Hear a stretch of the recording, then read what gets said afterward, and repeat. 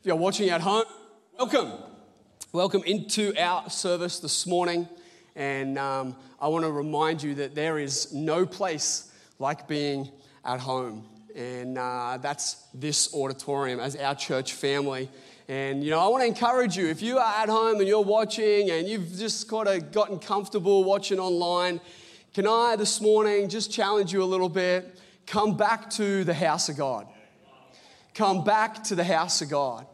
I genuinely believe that God has a plan for this place to be filled and overflowing. I really believe that. And I see it all the time. And I want to encourage you to be a part of that. And it's going to be good. I imagine worship with this place full. It's going to be powerful. It's going to be incredible.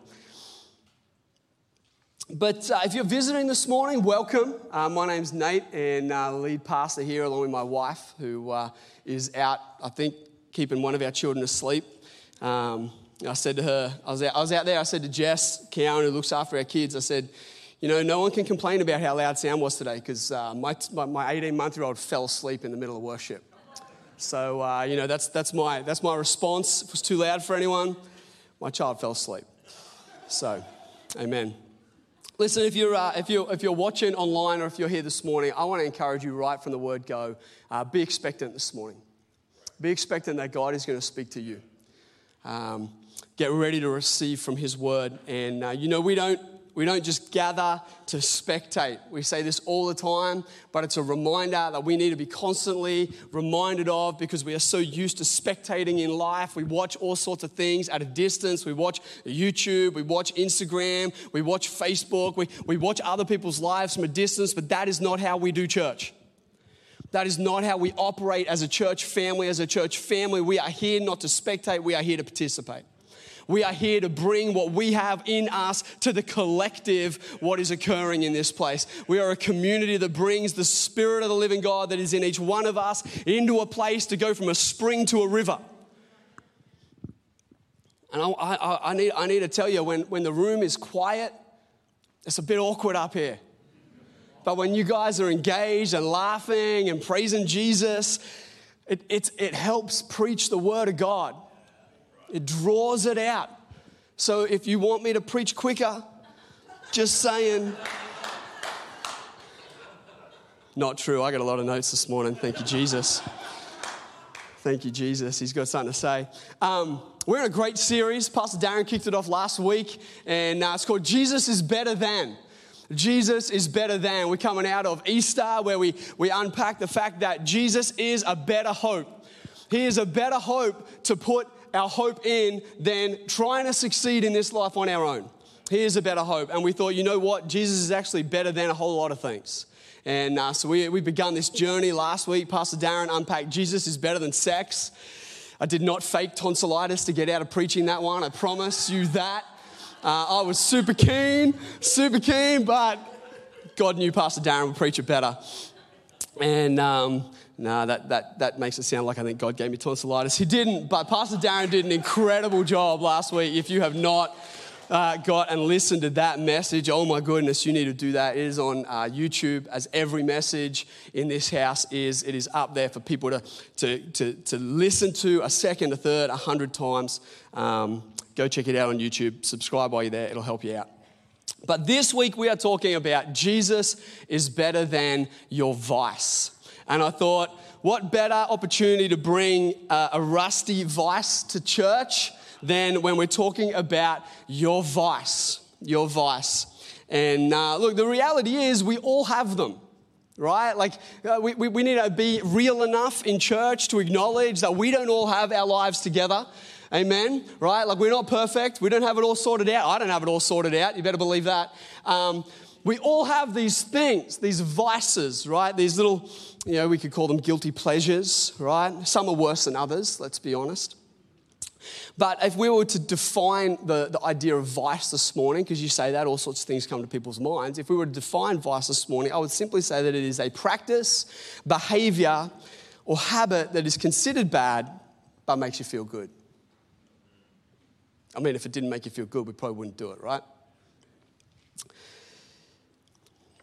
Don't let anyone ever tell you that sin doesn't feel good in the moment. They'll be lying to you. Some vices that we can have, right? We'll start with the more harmless ones. We'll warm our way in, right? Let's keep it nice and easy this morning. Coffee. Oh. Although I believe that it is from the Lord, and he wrote a book on it. It's called Hebrews, and it's called many things, the elixir of heaven.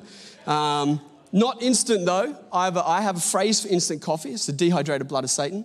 And if you drink instant coffee, you need deliverance. You do. You need to find Jesus and find proper coffee. Here we go, some more harmless ones. I'm picking on myself first, right? Coffee, retail therapy. Amen. Who doesn't like a good bit of retail therapy? Binging TV, Netflix, Stan, Disney Plus, Apple, Foxtel. I binged some serious TV when I was sick last week. What do we got here? Oh, binge eating. That is like, yes, right? Come on, who's come out of Easter thinking I really don't want to see chocolate for a little while, right? Amen. I don't really feel like I ever hit that point, but I know it's out there somewhere.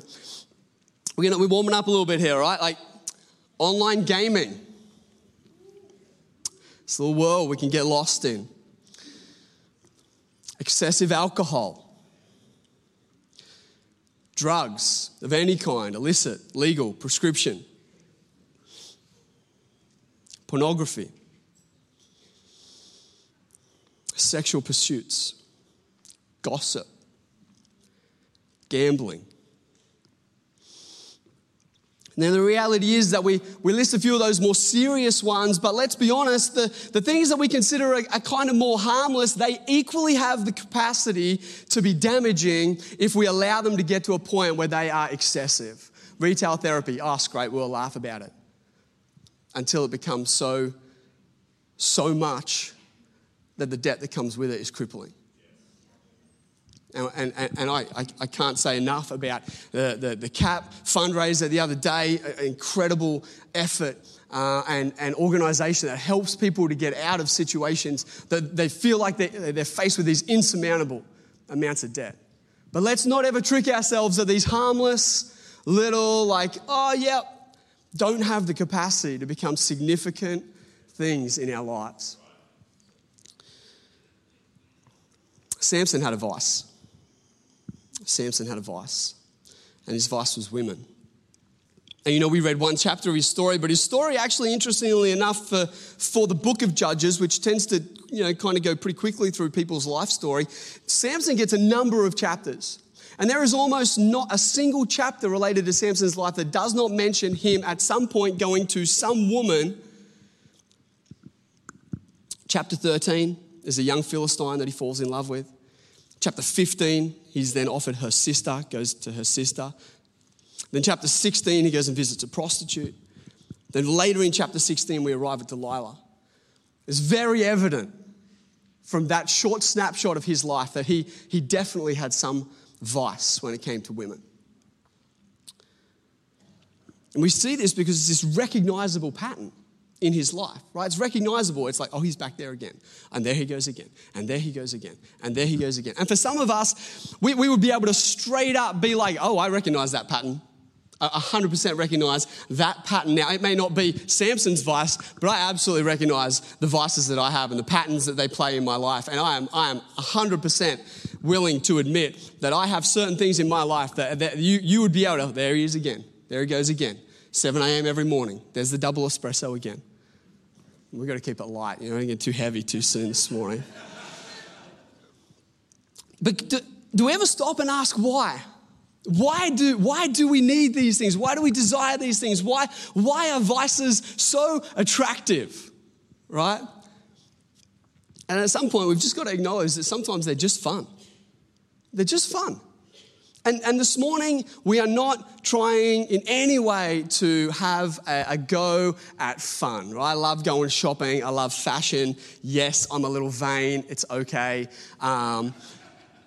But I'm not here to say don't have fun in life. I am here to say that the issue isn't enjoyment, but when they shift from recreation to replacement, we've crossed the line.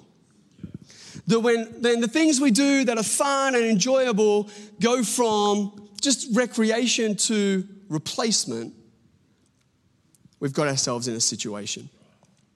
Now, obviously, the more harmful ones, I think we recognize cross that line a whole lot quicker, like almost instantaneously. But the truth is that most of us at times are simply looking for pleasure, escape, rest, right? Like we have the emotional angst in our lives, and we just want to escape that. Like I just want a little bit of relief from the very real emotional angst that is going on in my world. I want something that takes my mind off of that or and somehow numbs my ability to feel that. I want to escape. And for some of us, it's that simple. But what lack in your life are you trying to fill? At some point, we've got to ask ourselves those questions. We've got to ask ourselves, what is it in us that is lacking that we are moving habitually towards these things to give us what we feel like we're missing? And if I could put it simply, if I could articulate it simply, it's this. Life is hard and we want help. I mean, I could be the only one that finds life hard. I know I'm not the only one with 3 young kids in the room, so I'm looking for some support from my parents, right? But life is difficult. Life is tough. I don't know if anyone ever tried to tell you that life is easy. It's not. That life is fair. It's not. I think I've told you this before. My mum wrote that on my 18th birthday card. She wrote, Nate, some wisdom for you when you're 18. Number 1, life's not fair. Right? And we just want help. And so we reach for relief. We reach for that thing that just gives us that moment of relief or pleasure or whatever it is. We see it even in the disciples, right? Like if you read John chapter 21, and I haven't put it on the screen, so don't worry about it, but to ad-lib that, this is post-Jesus death, pre-Jesus resurrection, right? We're in the moment where for a very small period of time, the disciples do not have Jesus in their life. Right? It's like this 3-day period where there's no Jesus. And I think it's important to recognize what occurs when there's no Jesus. When there's no Jesus, we look at Peter, who's dealing with the very real reality that he just denied the person he said he would never deny. He just saw that also resulted in the person that he believed was going to be the Messiah to the Jewish people being crucified and dying. Peter is having a hard week.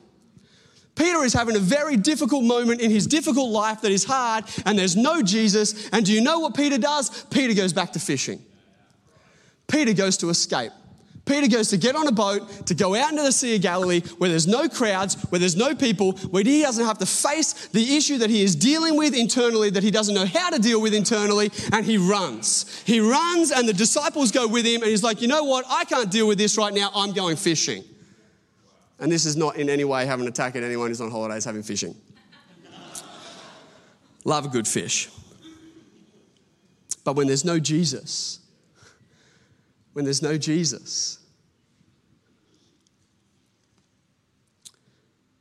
why do we do what's not good in an attempt to feel good?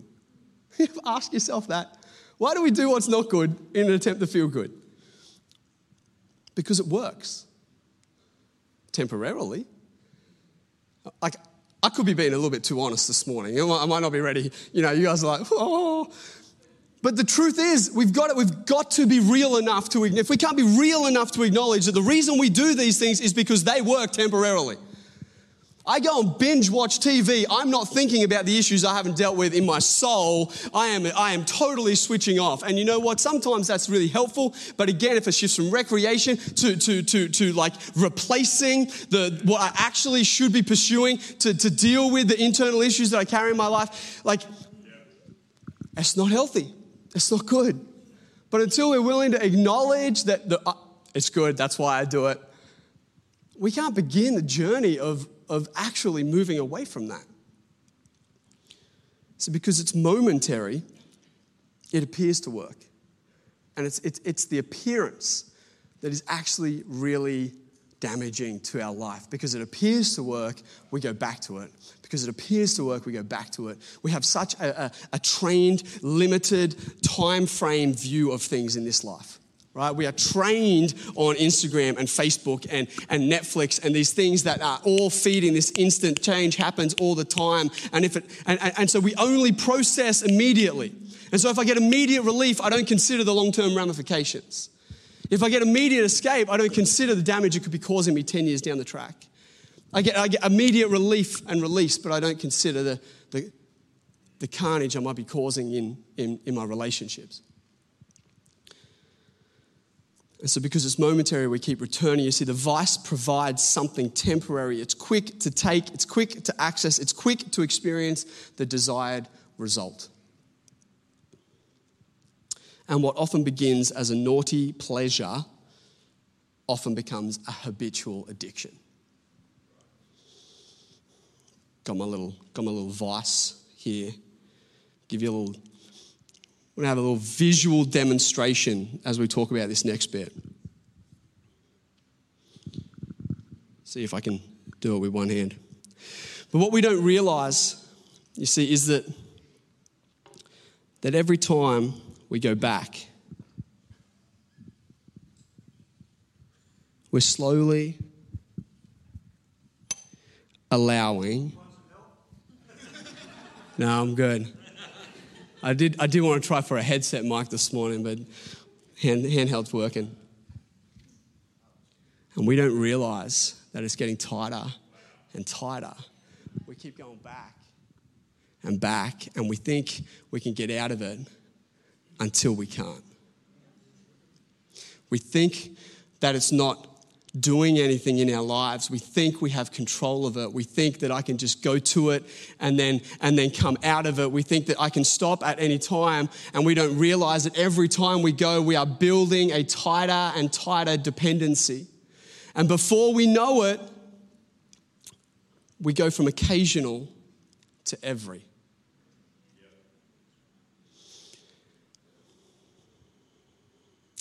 Slowly but surely tightening its grip. And before we know it, we're like Samson.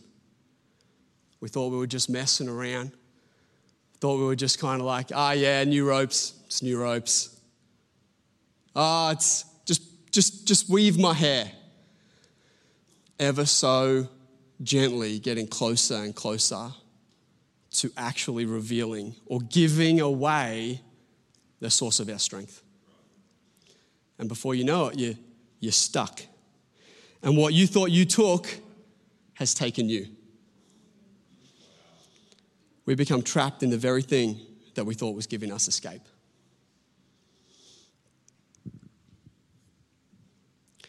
And you see, the issue with this is not just the fact that we are now stuck and trapped in this habitual cycle of going to this thing, it's what it does to our emotions.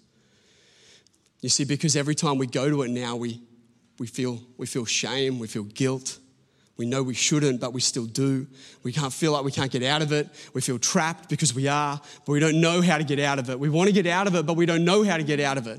And so we start now, the very thing that was trying to give us release and relief from the emotional angst inside of us is now adding to the emotional angst inside of us, because now we're dealing with guilt and we're dealing with shame and we're feeling bad. And so we keep going back even though we don't want to, because we can't get out of the cycle, because we have nothing else that is going to satisfy that emotional angst long enough for us to stop tightening the vice around our lives. And so we end up in these guilt and shame cycles connected to the very thing we were using to try to get some relief from the emotional difficulties of this life.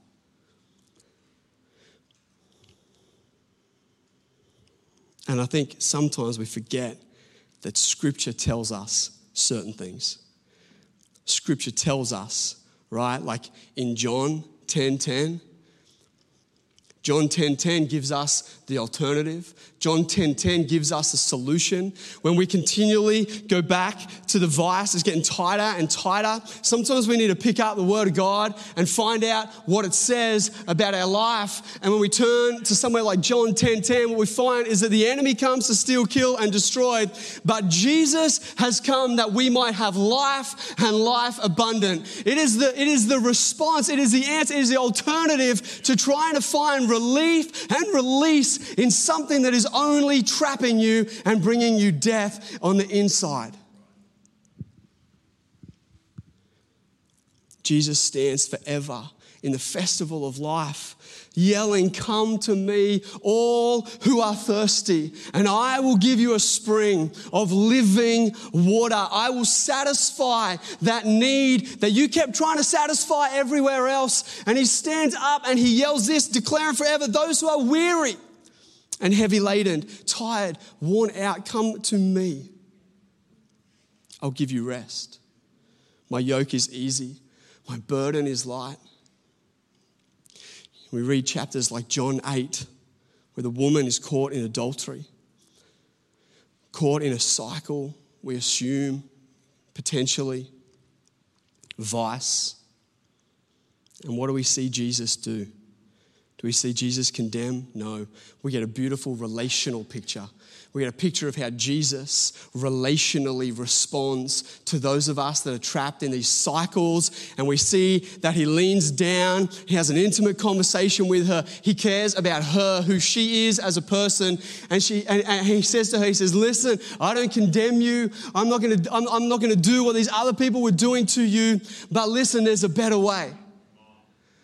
Listen, leave this vice. It's not good for you. Don't sin anymore," is what he says. But he doesn't say it as a judgment. He doesn't say it as a condemnation. He says it because he knows it is the best way. He says it because he knows that that is the path for her to receive real life. And you know what? I wish that she had asked how.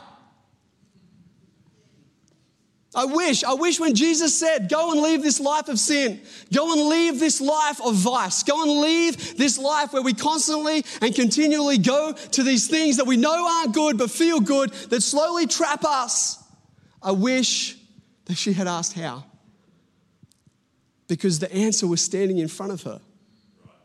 The answer was standing right there posing the question. And she didn't realize. She didn't realize that Jesus himself is the answer. You see, Jesus is the one who provides shelter and hiding place. Jesus is the one who satisfies our deepest desires. Jesus provides peace. He gives hope. His yoke is easy. His burden is light. He is the one who is able to remove our shame, forgive our sin, free us from guilt. He alone is the one who is able to provide everything that we seek in our vice. My hand is genuinely shaking holding that. Some flat fingers right there. At the end of the day, Jesus is better. Jesus is better than any vice that we go to. Jesus is better. And here's the thing, right? Jesus offers permanent transformation. Jesus offers permanent peace, permanent joy, permanent satisfaction.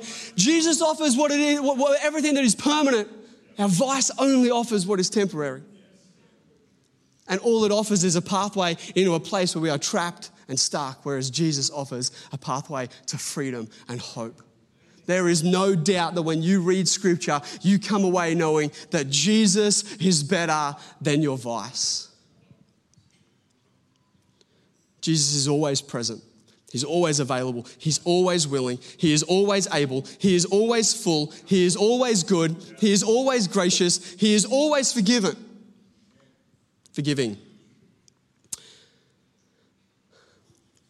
But too often, maybe this is not you, too often, we make Jesus somehow a hard or a weird option. Why do we do that? Why do we make the one who is better seem weird or hard to access? When he promises he's closer than our next breath. When he promises he is never going to leave us or forsake us. Here's my take. I actually think we misinterpret the access that we have. We misinterpret the fact that we have full and complete and unbarriered, access to Jesus. And all he is for us. We think that somehow we need the right atmosphere or the right context or the right space, right? We think that so what we do is we construct this rightness around how we approach God. And when it's not there, we feel weird or like, well, I can't just talk to him. That's weird, right? And so what we do is we build a restriction around ourselves and the one who's able to actually give us the very thing we're craving. Why do we do that?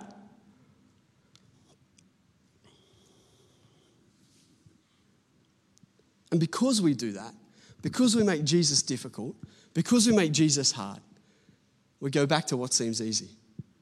We go back to that vice that seems quick to access, quick to take, quick to get a temporary relief. But Jesus is better.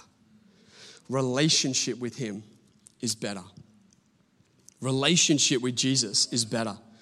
But you see, we don't receive benefits of relationship through ritual. You've got to understand this because this is so critical, right? We don't receive the benefits of the relationship with Jesus. This is why it's important to understand that we should never read the Bible just as a set of principles. No, principles need to go through the person of Jesus. That when we read the principles in Scripture, we have to understand that they were lived out in relational context. That's why John 8 is a key picture, because we see Jesus living out truth and grace in relationship.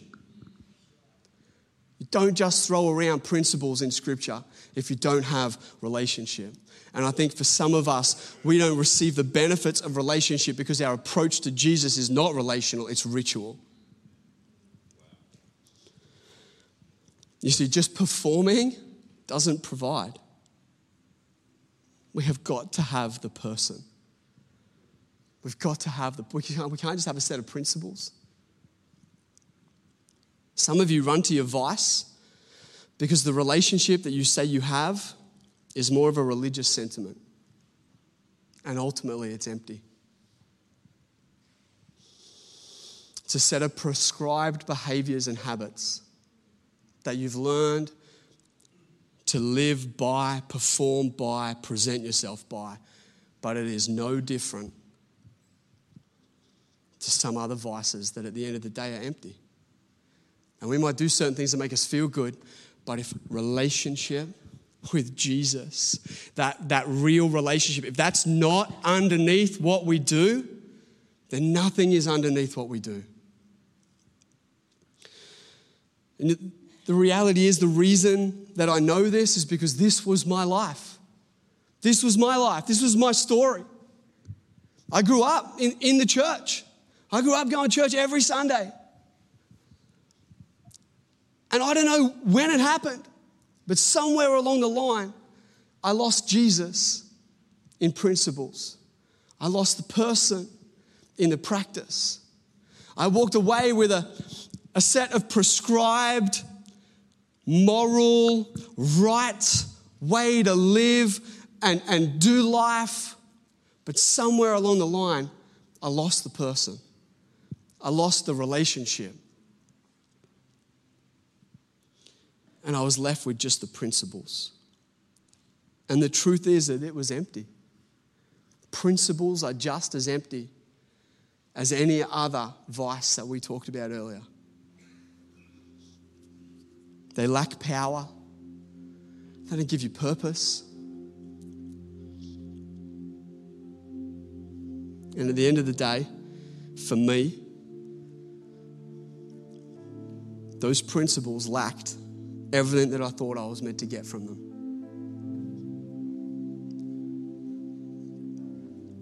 I saw a great Instagram post this week, resonated so strongly with me. I reposted it, you might have seen it. Pastor Dan Sydney, he put this up. He said, we don't go to church just to go to church. We don't read the Bible just to read the Bible. We don't pray just to pray. Those things are actually all about deepening our relationship with Jesus. Because it is in relationship with the person of Jesus that we find life. It is in relationship with the person of Jesus that we find freedom. It is in relationship with the person of Jesus that we have hope. We just sang about hope. Jesus is hope. Simply doing something, abiding by a set of principles and practices, that's not hope. Jesus is hope. Jesus is what's better. Relationship with Jesus is what's better. Not just living according to principles and a set of behaviors. We cannot go out to a world and say we have the answer if all we provide for them is principles and practices. We have got to give people the person of Jesus. We have got to ensure that for us, our relationship with the person of Jesus is real and living and alive. That's where the life is. It's in Him. And for me, the emptiness resulted in what you would expect. I turned to all sorts of vices because the emptiness of religious principles and practices, at the end of the day, they left me unsatisfied. And when you're living unsatisfied with what you think is meant to satisfy you, you soon walk away from that. And you go and you try all these other things that give you a sense of temporary relief and satisfaction. And it wasn't long before I was stuck in all sorts of vices.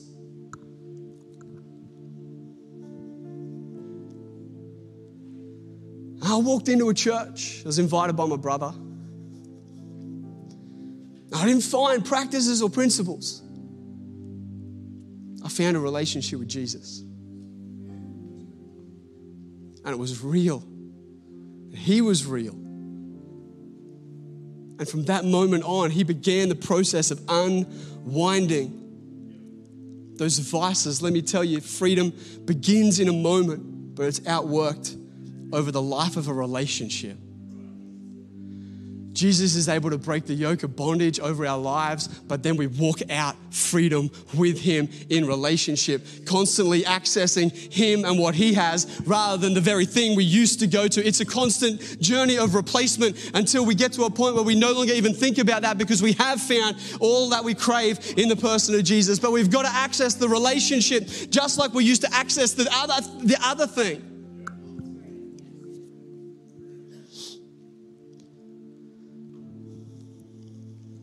I've suddenly found I had access to peace and joy and forgiveness and comfort and security and stability and freedom from all of my vices. And you know, Jesus, the person of Jesus, his Holy Spirit is here this morning. He's there this morning. Whenever you're watching this, the Holy Spirit is right there with you right now. And we've been talking this morning about a whole range of things, a whole range of vices that we go to. And some of us are stuck. Some of us know we have got some vices that have got us. We know, and we feel stuck and we feel trapped. And the truth is that Jesus offers freedom and hope. And he's here this morning to provide that. He is here this morning to break the power that whatever it is that you have been accessing to fulfill that lack in you. Jesus is here to break the power of that vice over your life this morning and invite you into a journey of relationship with him where you walk out of that. And we're about to go to a moment where I'm going to ask people to respond. And it can take a whole lot of courage to respond. But that's what it means to live in community, that we support the journey of every person in this community, that we celebrate when we're not necessarily going to throw a party and clap because this would be a little weird, but we celebrate the fact that people are responding to Jesus, that people are being transformed by Jesus. We are not a community that condemns or judges because people are stuck in things. No, we're people celebrating that they're coming to the foot of the cross, that they're coming to Jesus. We're standing just like Jesus saying, neither do we condemn you. Come and find hope. Come and find freedom. Come and find joy and peace. You know, I love Hosea. Hosea is a picture. If you ever read Hosea, it's a picture of Jesus. Right? There's a link actually even between the name Hosea and the name Jesus. And what we see is that Hosea is a prophet and he is told to go and marry a prostitute, which seems quite odd when you understand the law of the time, the religious law, right? But what happens is she continually goes back to her workplace. And God continually says to Hosea, go in there and get her. You see, because we can't get ourselves out of our vice. When we are stuck in this thing, what we need is for Jesus to come into our life and set us free. And you know what? He does it every time. Hosea is a picture of Jesus, that he will come into your life. That all you need to do is say, come, Lord. And he will come in and he will bring freedom and deliverance and hope of transformation. You don't need to feel like you can do anything right now. You just have to respond to Jesus. That's all you have to do. And so I'm going to put a call out right now in this place. First and foremost, maybe you're watching online, maybe you're here this morning and you're like, you know what? I don't know if I have a relationship with Jesus. You might have been in church a long time. But at the end of the day, you actually know, I actually only have these practices, these principles, and it's a bit empty. Can I tell you that there is an opportunity right now this morning to begin afresh, maybe it's a new, never done before. Well, maybe you're like me. You grew up in church. At one point, you had this close relationship with Jesus, you just kind of lost it along the way. I want to give you an opportunity right now this morning to ensure, to lean into, to begin afresh a true, real, genuine relationship with Jesus. It's very easy to do. It's actually not even, we say a certain prayer, but it's not the prayer. It's not even the words of the prayer that necessarily initiate the relationship. It's the heart, it's the desire, and it's the authentic cry of your heart, Jesus, I want you. And we talk about the fact that it's important to acknowledge that we have sin in our lives, the thing that does separate us from God. It's important we acknowledge that to Him. But equally, accepting who Jesus is, that actually He died on a cross and rose again and has provided a way that God has forgiven you for that sin. You just have to accept Jesus for who He is and what He did. And then simply say in some words, Jesus, I want to know you. I want relationship with you. I want you to come and be in my life. It's as simple as that. If that's you this morning and you want that, whether you're here in this auditorium, whether you feel like you've been in church for so many years, it would be weird to respond. Can I tell you, it's not weird to respond. It's genuine to respond. It's being real to respond. Stop pretending if you need this. I'm going to pray very quickly. Father, for every person who wants to respond this morning, who's thinking about responding, who's kind of leaning inside to responding this morning, I want to pray right now that they would know, as they say to you, God, I know that I've done things, thought things that you call sin. I know I've done that. I'm sorry. Thank you for Jesus. Thank you that He died for me. I believe in Him and I accept His forgiveness. Come and be in my life. I want to know you and I want a relationship with you. I pray that as they say those sorts of things to you, God, that you would move right now into their life in a tangible and a powerful way.